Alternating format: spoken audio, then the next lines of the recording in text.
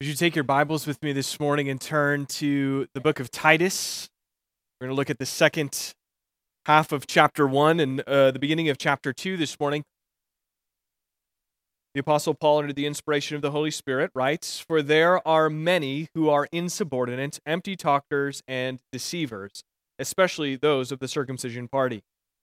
They must be silenced, since they are upsetting whole families by teaching for shameful gain what they ought not to teach.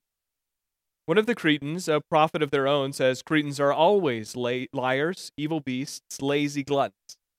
This testimony is true.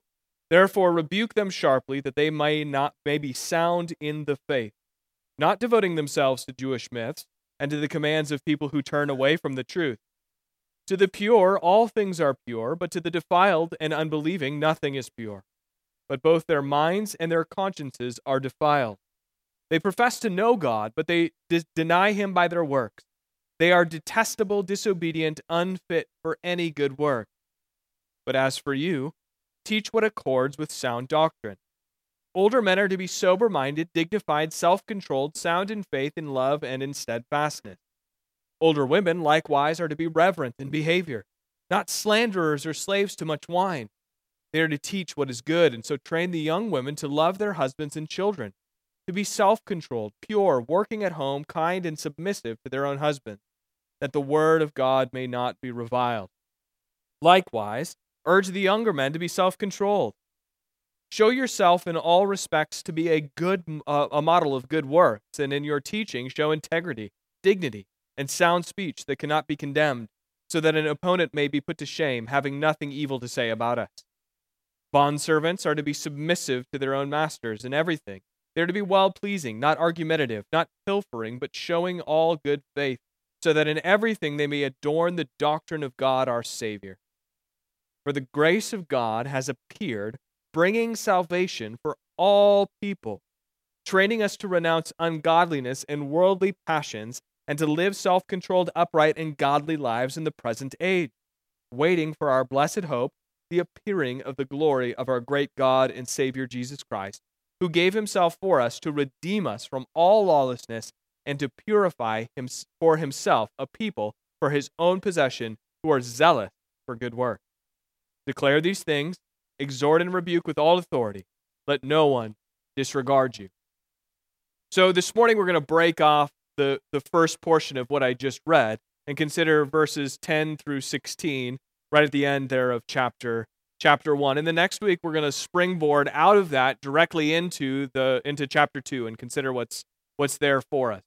We're going to kind of piece this together as we go through the rest of the time because this letter really flows together nicely. I would encourage you, if you have an opportunity this afternoon, to sit down and read Titus from the beginning to the end. It shouldn't take you much more than 10 minutes to do.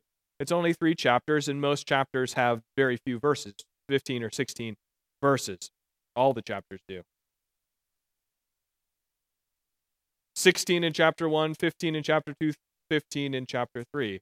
46 verses altogether. You can easily do that very quickly. So I would encourage you to do that this afternoon. This text in particular is very helpful for us because last week we saw why Paul left Titus in Crete, but this morning we see what Titus is up against. What is Titus up against? Every 2 years, Ligonier Ministries here in the United States does a survey of Americans, just Americans in general, and then they do a survey of a subgroup of people who profess to be evangelicals in the United States. And so they ask a bunch of theological questions, just real basic theological questions, and they call this study the state of theology.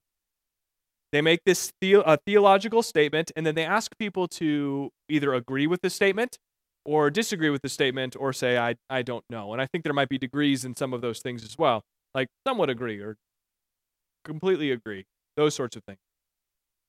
But in this study, it was released earlier this week, and there are a handful of things that I want to point out to you that came out of this study. I just want to read a few of these statements to you, and then read how the majority of U.S. evangelicals responded.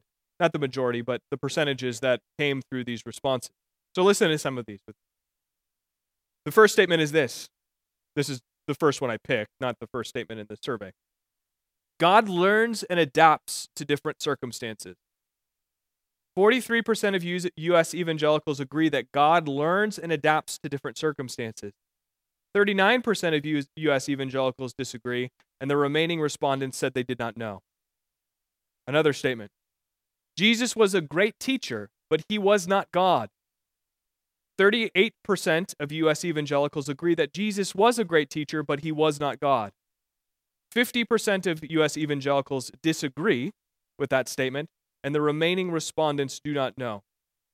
So essentially, 50% of people who profess to be evangelicals in America don't know if Jesus was God or actively deny that Jesus is God. Here's another one. Statement. Jesus is the first and greatest created being, or being created by God. Excuse me, let me read that again. Jesus is the first and greatest being created by God. 70% of U.S. evangelicals agree that Jesus is the first and greatest being created by God. 18% of U.S. evangelicals disagree. The remaining respondents do not know. The Holy Spirit is a force, but not a personal being. 51% of U.S. evangelicals agree that the Holy Spirit is a force, but not a personal being. 30% of U.S. evangelicals disagree. The remaining respondents do not know. Additionally, the majority of U.S. evangelicals believe people are basically good by nature, everyone is born innocent in God's eyes, and that worshiping at home with one's family is a valid replacement for the local church. Curiously enough, 95% of U.S. evangelicals agree with this statement. The Bible is 100% accurate in all that it teaches. But based on many of the responses, it would seem that most people either don't read the Bible at all, even though they would say they think it's true, or that they haven't actually read or been taught the Bible. This is what we're up against. We're up against a culture where people are identifying in similar ways as us as a church, but who are denying the deity of Christ, who are saying that God does in fact change, two things that are well established in Scripture. God does not change, and Jesus Christ is God. They're saying that Jesus is a created being, not a eternal person of the Trinity. They're saying that the Holy Spirit is not a person of the Trinity, but a spiritual force that is sort of floating out there somewhere, sort of like a Star Wars understanding, rather than a Bible-based one. These are the types of things, the trajectories of our own culture. And when we look at the results of a survey like this, that we have to say together as a church that the work before us is great. If we're called to be disciples who make disciples of Jesus Christ, as we've stated as our mission at Buffalo City Church, then we must realize that the work before us is great. These are no longer accepted truths even by those who profess to be Christian. What we see as truth flowing out of the Bible is oftentimes even actively rejected by people who say that they're Christians in our own tradition. Titus found himself up against all sorts of challenges, and so I hope that you see that this is immediately applicable to us in our circumstances. This is immediately applicable to us in our circumstances. He was up against all sorts of cultural challenges, and Paul mentions two here that intersect very easily with our own context. I'm going to mention these two ideas, or these two challenges that Paul sends to Titus, and they will guide our time together this morning. The first is false teaching, and the second is cultural conformity. So first, Titus is up against false teaching. Titus is up against false teaching. So last week, we saw that Titus is to, according to Paul, if you go back to verse 5, look down in your Bible with me at verse 5.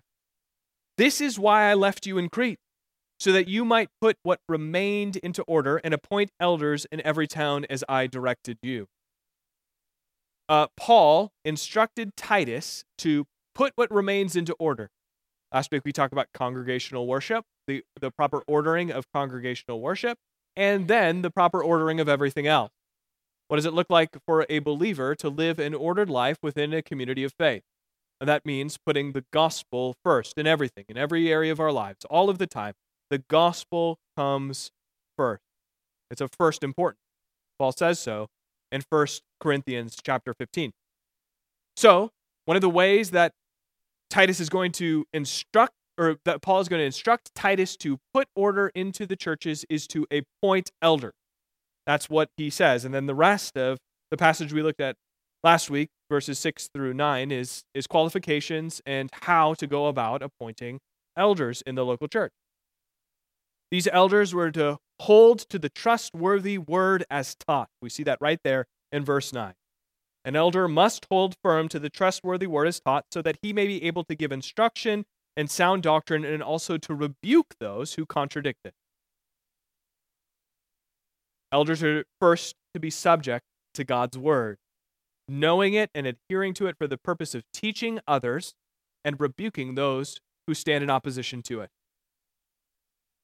So, Paul gives us a glimpse of what these elders are going to have to combat now in our passage.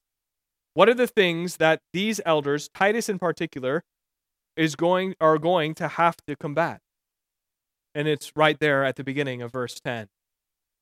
For there are many who are insubordinate, empty talkers, and deceivers, especially those of the circumcision party.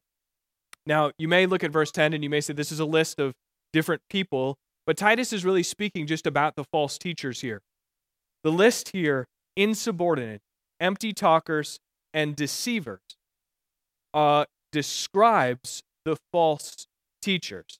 It's quite the list, but it wouldn't seem that Paul is talking about different people. He's talking about those who, right at the end of verse 9, contradict the trustworthy word as taught.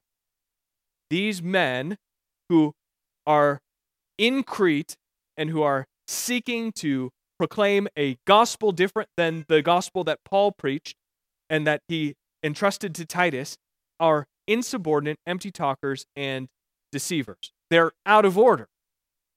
If Titus's charge is to bring order to the churches, what remains in the churches, then insubordination is being out of order. They're stepping outside of the understanding that the gospel is to come first for every believer. They're out of order. The order that Paul wants Titus to establish is based on sound doctrine. And so he teaches sound doctrine, and then they disrupt the sound doctrine and drag people along with them. Additionally, we're told that they're empty talkers. They try to instruct, but the instruction that they give is empty because it's not backed by anything solid. It's not backed by sound doctrine. And so it is empty. It is meaningless. It is false. It is hopeless. It doesn't offer grace or insight into the life of the individual. These men, they try to instruct, but they lead people astray, and they're deceivers, and there's no substance because it's void of truth. There's nothing underneath it. There's nothing to shore it up. Paul identifies the primary false teaching. I mentioned this briefly last week, but we should take a little bit of time to understand it better because it's going to help us understand our own context as well. He says that the primary group of offenders here are what we would call the Judaizers. Right here in the text, if you're reading the ESV like I am, you're going to see especially those of the circumcision party. The Judaizers believed that circumcision was required for salvation. The circumcision was required for salvation. So, this is the gospel that the Judaizers would preach. 1, you trust Jesus for the forgiveness of your sins, and 2, you get circumcised, and then you're saved.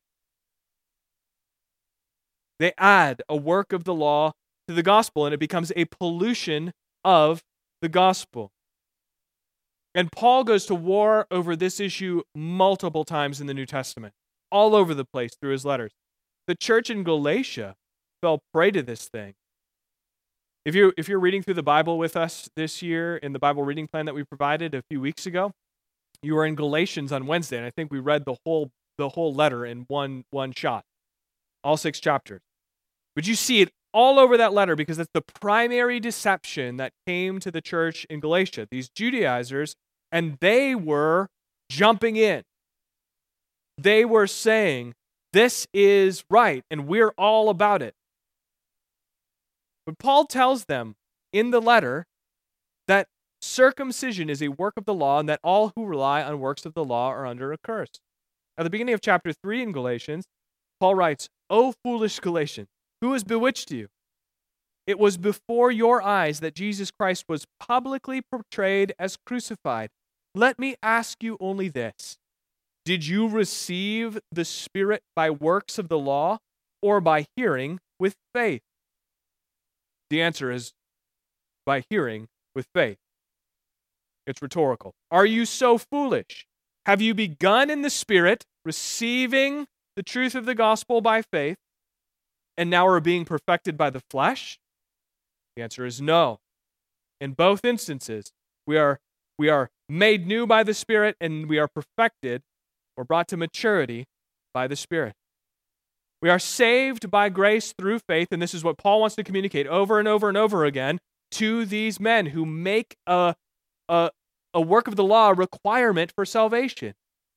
When we hear the good news of Jesus and respond in faith, we are saved. No work of the law required. Not that the law does not have a role in the life of the believer, but we are saved for good works, not by keeping the law. We should live in step with God's commands as a result of receiving new life in Christ, not as a condition for receiving new life in Christ. And so these Judaizers threatened to bring disorder to the churches in Crete by preaching a false gospel to the churches in Crete, like they had the churches in Galatia. Look at verse 14. We see it here. Titus 1:14. Not devoting themselves to Jewish myths and the commands of people who turn away from the truth. Paul is taking aim at this false teaching. Sound doctrine must be taught in the churches in Crete in order that these false teachers might be identified and rebuked. Brothers and sisters, we live in a world where false teaching actually runs very rampant in the church, and I think we saw it in those survey results that I read at the beginning. That men and women who are answering the way that they are questions about the Bible and about who God is, about who Jesus is, about who the Holy Spirit is, and they're answering in ways that are contrary to the Bible, are answering those questions because they've been taught by false teachers who masquerade wolves in sheep's clothing. There are many examples, some more easily identifiable than others. You know some of these, and you can easily identify some of them. One of these false gospels that is preached is the prosperity gospel. It says that if you're saved to be healthy, wealthy, and wise in this life. There's also syncretism, which oftentimes is relatively easy to identify. It takes aspects of Christianity and it links it up with aspects of, say, New Age religion, or something like humanism, secular humanism, or materialism that says the only thing that matters is what we see in front of us here on this earth, or any other host of religious or philosophical ideas. But I want to say to you that some false teaching is far more subtle. And this is why we must devote ourselves to the teaching of Scripture, both in our personal time in God's Word, but also in the context of congregational worship. One of the early church heresies that we see in the New Testament, in addition to something like the Judaizers, is Gnosticism. Gnosticism said that Jesus only appeared to be man, but was not actually man. Jesus was only just looked on the outside to be a man, but was actually something else altogether. Additionally, Gnosticism believes that some special spiritual knowledge is required to be saved. And I would say to you that Gnosticism, although not a word that you probably use in your everyday vocabulary, is alive and well in our world. Because there are many who deny the humanity of Christ. And even as we saw in survey results, many who deny the deity of Christ. Additionally, there are many who you might come in contact with who seem to set up a hierarchy, who pretend like they know something or something special has been revealed to them outside of the Bible, which gives them a leg up on other Christians. This is a subtle form of Gnosticism. And then men and women are sent chasing after otherworldly experiences thinking that it becomes some kind of requirement to be saved. This is a false gospel. Many Christians, additionally, another form of Gnosticism that we see, are taught to believe that the physical world is really not that important, that this is all just kind of fading and it's worth nothing. The Bible never teaches that. The physical world will pass away. It is temporary. This physical realm that's polluted by sin will go away one day, but it will be replaced by a new heavens and a new earth. You and I will receive resurrected bodies, which are physical like they are now, although not subject to sin, death, decay. There will be a new heavens and a new earth, and all those who are joined to Christ by faith will receive that resurrected physical body that will live forever, not being susceptible to those things. Temporary doesn't mean meaningless. The Bible never teaches that, and we should not adhere to that idea. So Gnosticism is one that infiltrated the early church and is still alive and well today, and we must be on high alert for it. The one that's referenced in our own text this morning, this circumcision party, these Jewish myths, are one that exists in our world today too. Now, it's unlikely that anyone, I'm assuming almost everyone, if not everyone in this room is a Gentile, is not Jewish by heritage. But we don't typically have people running around saying, you need to be circumcised after we get saved. However, Judaizers, the heart of that word is just bringing a Jewishness into Christianity. Now, we look to history in the Old Testament to understand where our faith came from. But many things that the New Testament talks about actually moves us a bit away from some of the practices in the Old Testament. Judaizers exist today. And while circumcision may not be the thing, Christians are often led astray by those who demand legal additions to the gospel. That's how we're going to define Judaizer. Legal additions to the gospel. A work of the law in circumcision, or a work in the law in keeping something else that's communicated in the Old Testament and make it necessary for salvation. For example, many of you have heard of the Hebrew Roots movement. The Hebrew Roots movement believes the New Testament church was affected heavily by Greek and Roman thought and therefore was polluted. This is a problem. That was a negative pollution. The first problem is that it casts doubt on the New Testament and the veracity of it. Is it true? Can we say it's true? And if you follow their line of thinking to its logical conclusion, you have to say it's not. It's not. Their response, though, is to recover this sort of Jewishness of Christianity. So they look in the Old Testament and they look in the first 5 books and they find requirements for ancient Israel outlined in those books, including dietary law or laws about dress or laws about festivals or a 7th-day Sabbath as opposed to the first day, or rejecting what they consider to be pagan holidays like Easter or Christmas. There's a lot more here, but let me say this. I'm just going to say this because we could talk about this for a long time. But the New Testament addresses these things, and the only way, again, for the Hebrew Roots movement to hold these positions is to cast doubt on the truthfulness of your New Testament. Friends, we can't do this.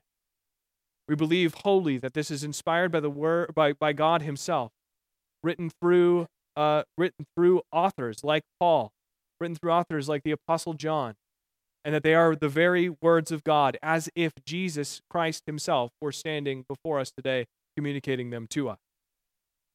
We must, as people, devote ourselves to sound doctrine, understanding that there are false teachings that exist in our world all around us that seek to lead us astray, that seek to move us away from the trustworthy word as taught.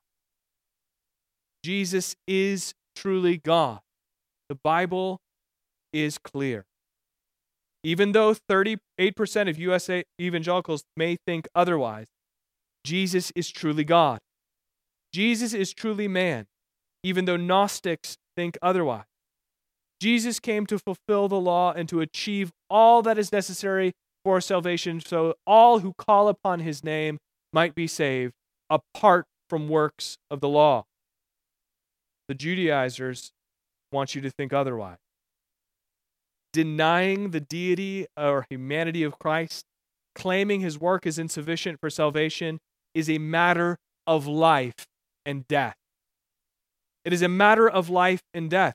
Paul tells Titus to bring things to order by teaching sound doctrine and rebuking those who contradict it. Titus is up against false teaching. But the second thing that we see here that Titus is up against is cultural conformity. This is the foundation for becoming susceptible to false teaching. That's how I want you to think about it. When we are conformed to the culture around us that is opposed to God, then we become susceptible to false teaching. In his letter to the Romans, Paul writes in chapter 12, verse 2, "Do not be conformed to this world, but be transformed by the renewal of your mind, that by testing you may discern what is the will of God, what is good and acceptable and perfect." Something not to do and something to do. Do not be conformed to this world, but be transformed by the renewal of your mind. So conformity to the world or to our culture is a threat. Brothers and sisters, we must be on high alert. In verse 12 of our text this morning, Paul quotes a Cretan poet by the name of Epimenides, who wrote this letter wrote this little quote about 600 years earlier. He says, "Cretans are always liars, evil beasts, lazy gluttons." Those are not Paul's words he's quoting. And this is the way that the culture had shaped up for the last 600 years. Paul was there. These are cultural markers that indicate the type of values that were held in the little island. But Titus and the elders of the Cretan churches needed to combat this cultural conformity, because the things that define Cretans are things that are opposed to gospel living. They're moving people away from the truth of the gospel. And when we get to chapter 2 next week, when Paul tells Titus to teach what accords with sound doctrine, these are the types of things that fall by the wayside.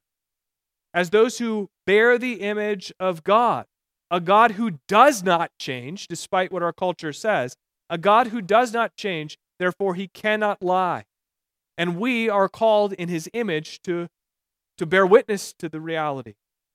We're called to bear witness to the truth of who God is by not bearing false witness. Titus and the elders of the Cretan churches need to combat this cultural conformity, because where the church is conformed to the culture, it's especially susceptible to false teaching. In fact, Jesus writes a letter to a church in Thyatira in Revelation chapter 2. And Jesus tells that church it's that their tolerance of false teaching that he holds against them.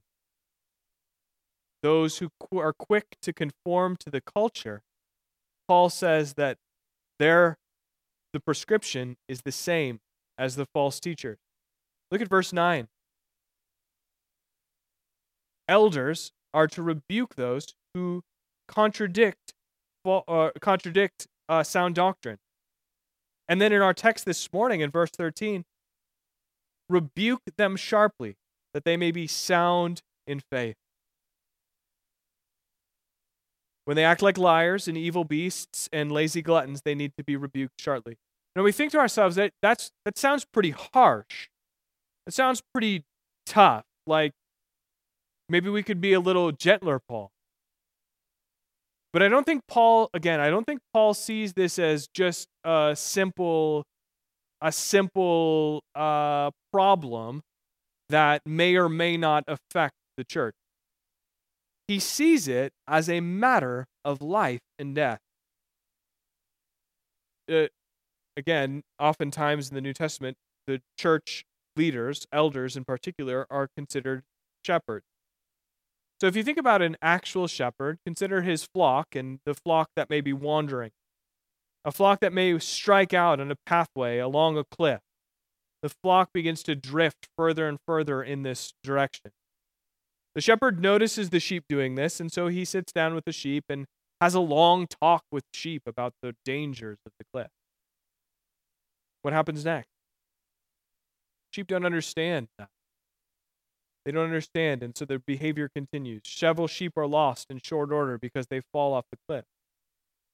So what should the shepherd have done?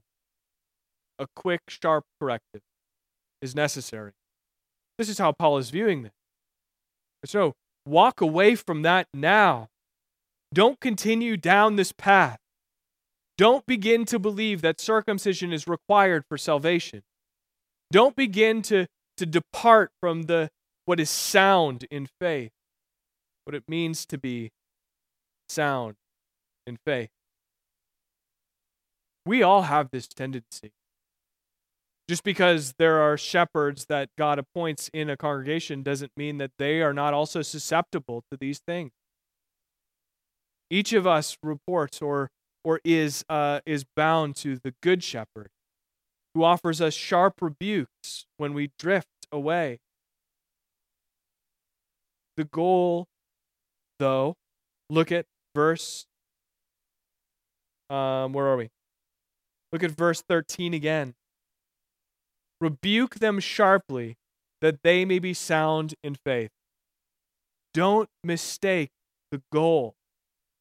Don't think that the goal is just to be a jerk. The goal here is in order that they might be sound in faith. We see that word sound. We've talked about sound doctrine and sound in faith, and that word will come up a couple more times here. But when it's describing here is something that's in good condition. That the belief of this individual is in good condition. It's not being threatened by decay of false teaching. Sound in faith. The people of Crete are in jeopardy of chasing after false teaching, especially that of the Judaizers. When we wonder why Paul can't be a little gentler when he said, rebuke them sharply, we might be actually drifting into some cultural conformity ourselves. We like the words that come to us to tickle our ears a little bit, to make us feel good in the moment. We like positive affirmations and not negative ones. We like to think in the upper Midwest that we're not easily offended. But we also like to believe in our culture that belief is a matter of personal opinion. And when someone challenges the way we think, we tend to, in actuality, be pretty easily offendable. We must respond in humility, trusting those God has put above us or around us in order that we might be sound in faith. Because of our culture, we may sit down in the middle on any given issue, even an issue that might jeopardize the truth of the gospel, and wonder why sound doctrine is such a big deal. And when false teaching slips into the church, and when the wolves infiltrate the flock, our conformity to the culture leaves us susceptible to be torn apart as people. So, I'm going to give you a handful of things in conclusion this morning. 4 things, 4 points for you to consider. Cultural conformity opens the door to this false teaching. So these things need to be in front of our eyes as we consider what Paul has written to Titus here. The first thing is this. We must devote ourselves to knowing God through His Word. We must devote ourselves to knowing God through His Word. We have to actually read our Bibles. We have to actually show up on Sundays to hear the Word preached. We have to read the Bible. We have to study the Bible. We have to talk about it with others. We have to consider what God has said to us through His Word as often as we are able. This is what Paul is driving at in Romans 12:2. that in order to not be conformed to this world, we must be transformed by the renewing of our mind, and it is through the Word of God that our mind is renewed.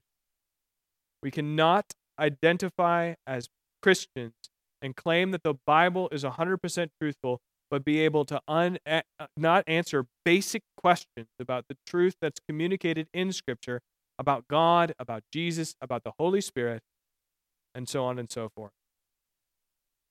The alternative to devoting ourselves to the Bible is to become susceptible to false teaching.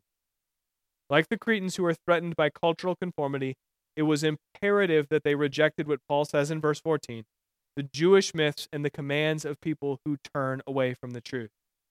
Rather, they needed to devote themselves to the true gospel and the commands of Christ, who is the truth.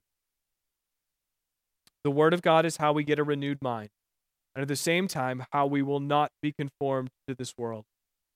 Friends, this morning I'm concerned that some of you in here this morning have not cracked your Bible open in quite some time. That every time we get together outside of maybe the context of Sunday morning, you abandon time where we together study the Bible. Where you think that maybe showing up on a Sunday morning is good enough for you, and you've believed a lie. That you can be saved by doing carrying out some ritualistic things in your life, like coming on a Sunday morning. Friends, that is a problem. You need to consider what the Bible says. You need to ingest it with regularity. You need to eat it as your bread, and you need to consider that God is who has made himself known to you through his word is speaking to you directly, even through the words that we read this morning. So first, we must devote ourselves to knowing God through his word. Secondly, we must be students of our culture. We need to study how the culture is threatening to shape up all around us. And we need to look for two things. I'm going to say we need to look for two things in understanding them. There are two things. First, we need to look for contrast. I'm going to tell you what they are. Contrast and commonality. The first is contrast, and here's what I mean by this. In what ways is the culture looking quite different than what we're called to live like as Christians? In what ways is the culture looking quite different than what we're called to live like as Christians? Elevating self instead of dying to it. Looking for self-fulfillment in our marriages or work or recreation first before considering the needs and desires of others. Denying objective truth instead of fighting for it. Misdefining love to mean permission to do whatever you want, whatever makes you feel good. Our culture has killed more than 60 million babies in the last half century, burned the nuclear family to the ground, decided that sex and gender are social constructs, says that religion is a matter of personal preference, and that God accepts the worship of all world religions, all while making sure to hyper-politicize all of those things so that you filtered every one of those things that I said into a political party. Our culture repeatedly does what Paul writes in Romans 1:18. By their unrighteousness, they suppress the truth. This creates contrast when we live like Christians. We should not be ashamed that those things that we can say with certainty that those things are wrong and that we should walk the other direction. The culture looks more and more like the culture that Titus is ministering to. And when we speak the truth, rejecting false teaching, and live godly lives, we will look different than the world. And if that bothers you, and if you want to fit in with the culture, I want to ask you if you've truly been made new by Jesus. If you've received the gift of salvation that he freely offers to you, because it's not that you shouldn't look like the world, it's that you can't look like the world. You were created for good works. And what makes those works good is that they are in step with God's will. And when the culture around us is out of step with God's will, then we will look different than the culture. Will you draw the attention and the ire of the world? Of course you will. Jesus knew it, and he says in the Beatitudes, "Blessed are those who are persecuted for righteousness' sake, for theirs is the kingdom of heaven." Blessed are you when others revile you and persecute you and utter all kinds of evil against you falsely on my account. Rejoice and be glad, for your reward is great in heaven. For so they persecuted the prophets who were before you. Now you may object, and you may say, things don't look that bad in our culture, in our context, right here in Jamestown, North Dakota. We don't want to be people who get up on the wall and scream, look at all of those terrible things out there that are way far off in the distance. But let me tell you, brothers and sisters, Buffalo City Church, we must combat even the most basic things that oppose God's word, no matter how benign they seem. There are so-called churches in our community that deny the resurrection of Jesus, that deny the miracles of Jesus, that deny that Jesus is God actively, even in congregational worship. They deny that God would send anyone to hell, or that there is actually even a real place called hell. They deny that God created male and female. They claim to worship the God of the Bible, but they simply do not, because they're worshiping a God created in their image, not acknowledging that they were created in His. So, we must boldly and courageously stand up for the truth that the Bible communicates. We must boldly and courageously stand up to pollutions of the gospel that require works of the law for our salvation. We must boldly and courageously address the lack of commitment to a community of faith, the local church, making congregational worship only about the individual and not about what God is doing in us as a body. We must boldly and courageously address eroding marriages that have put self at the center. We must boldly and courageously address parents who outsource the discipleship of their children. We must boldly and courageously call people to work as unto the Lord, not finding security and safety in the work of their hands, but in the one who freely gives to us all that we need. When we take the foot off the pedal in these areas, and when we start to think about the world the way that the world thinks about the world, we open the door to the erosion and false teaching, because self-first attitudes find their logical conclusions in all the things that I mentioned earlier. It's not that bad here. But when we think of self first, when we consider and live lives that are out of step with the way that the Bible tells us to live, we open the door to these things. So we obey King Jesus. We die to self. We commit to His church. And we contrast even our own community, and the contrast even in our own community in Jamestown will become increasingly apparent. So, we must be students of the culture in the contrast that's created. But let me say this as well. Where we see contrast, we also need to look for commonality with our culture. When we like to say this, especially if you're conservative, we say, the culture's gone to hell in a handbasket, it's all off the rails, everything's crazy, and then we just complain. But the truth of the reality is that those people who have driven those agendas have the same desires that we have. The same sin that has infiltrated them, that they were born into in Adam, is the same sin that resides in the hearts of you and I. The desires that they have are not illegitimate. They are just looking to fulfill those desires with something that cannot be fulfilled or cannot fulfill them. A song that we sing regularly is Blessed Assurance, not the hymn, but the one by City of Light. And the song simply starts by saying, all my attempts to be satisfied were vain and empty. When we see the world pursuing vain and empty means to be satisfied, drowning problems on a Friday night at the bar, or buying boats and cars they can't afford, or changing jobs every other week, or pouring oneself idolatrously into career or parenting or homemaking, or spending hours upon hours in a gym sculpting a decaying body, or chasing the next getaway vacation or the next experience or the next relationship, we share this in common with you and I are not different. Those desires that we're seeking to fulfill are not different. The desires are not unfamiliar to us. The difference is that we can offer something that will actually satisfy, not just for a moment, but for all of eternity. We can offer Jesus Christ, who is the infinite source of life. You want to live life to the fullest? Submit yourself fully to the source of all life, Jesus Christ.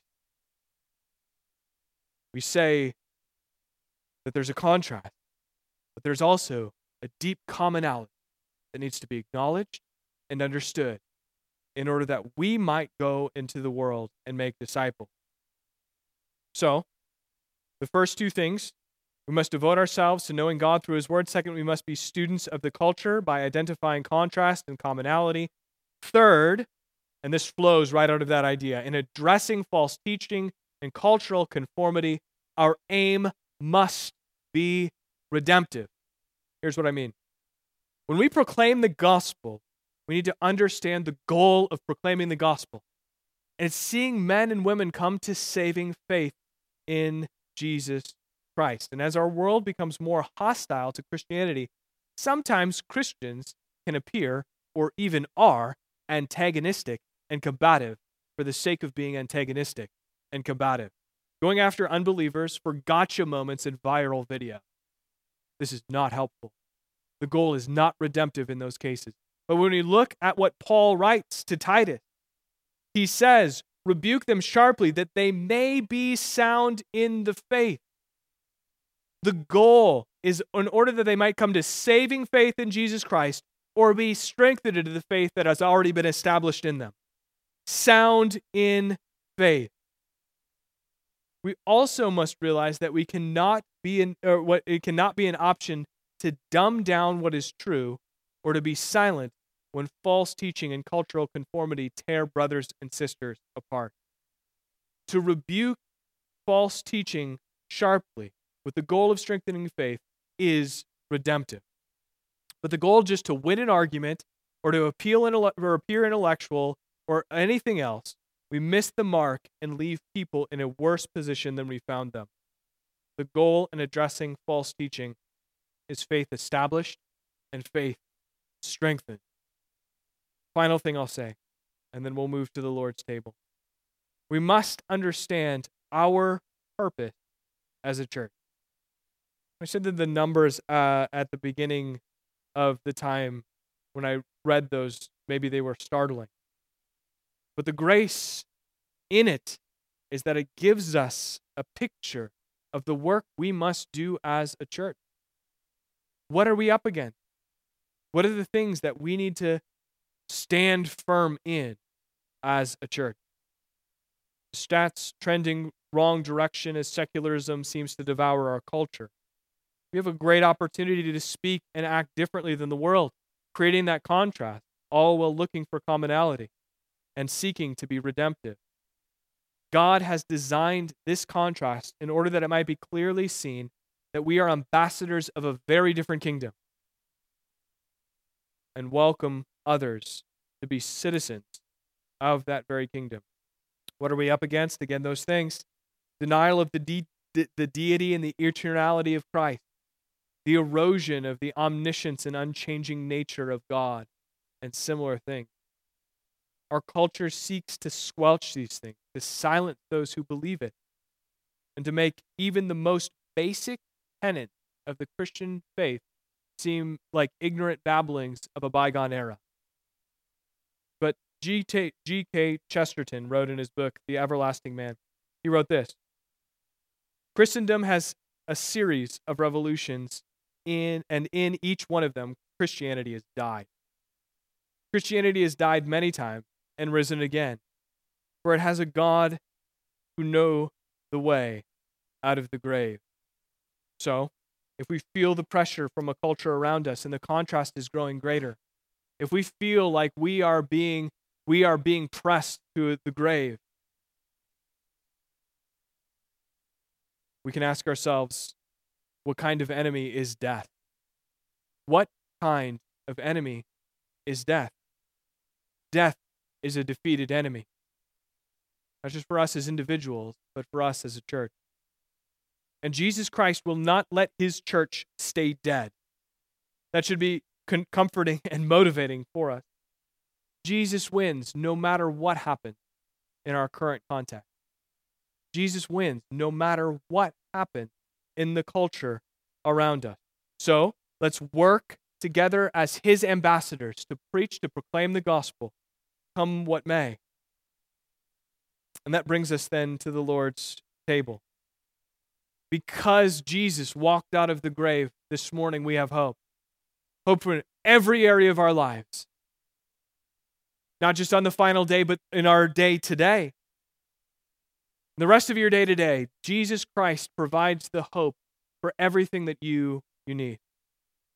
We can reflect now together at the Lord's table on the gospel, because when we take the bread, when we receive the bread, we remember Christ's body broken, the body that should have rightfully been ours.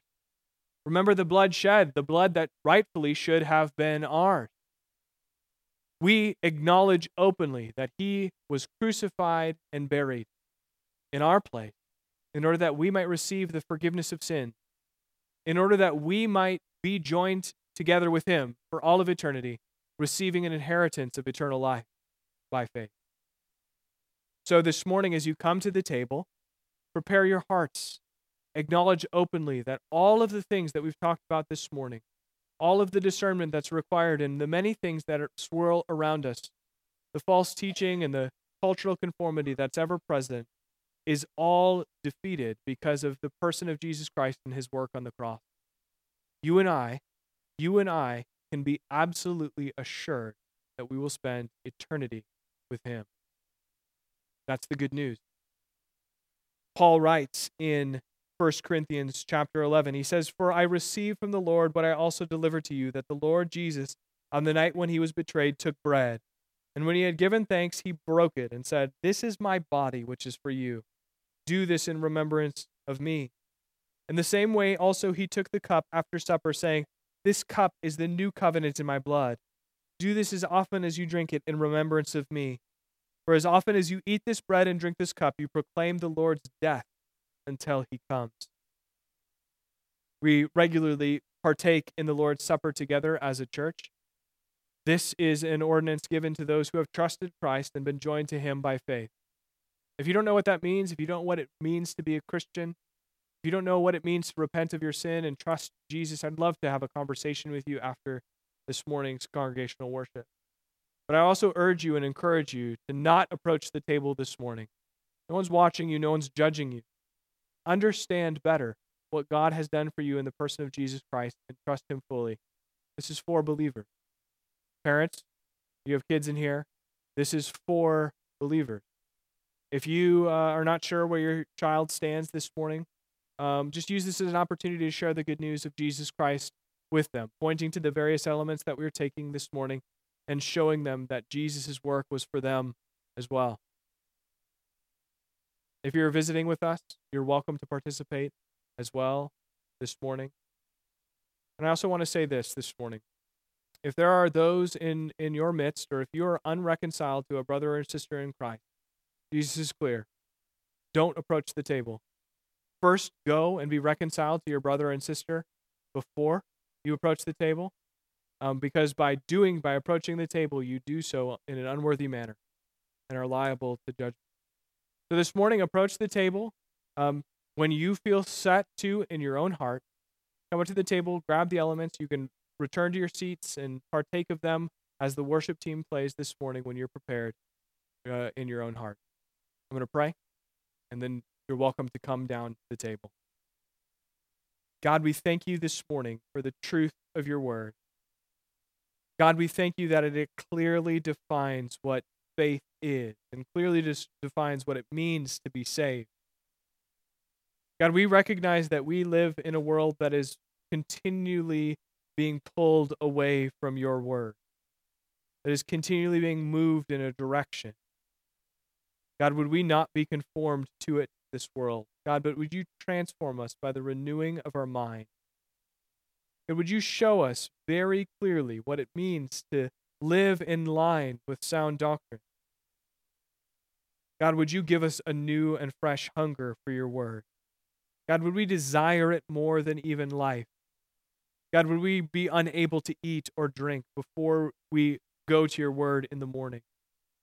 Not because we feel guilty or because we are under some heavy condemnation, God, but because the draw and the desire is so great within us. Would you do that for us? Would you cause us, as your people, to be transformed by the renewing of your mind? As we approach the table, would you remind us deeply, each and every one, of the truth of the gospel? God, we thank you for Jesus, and we thank you for your mercy. It's in Jesus' name we pray. Amen.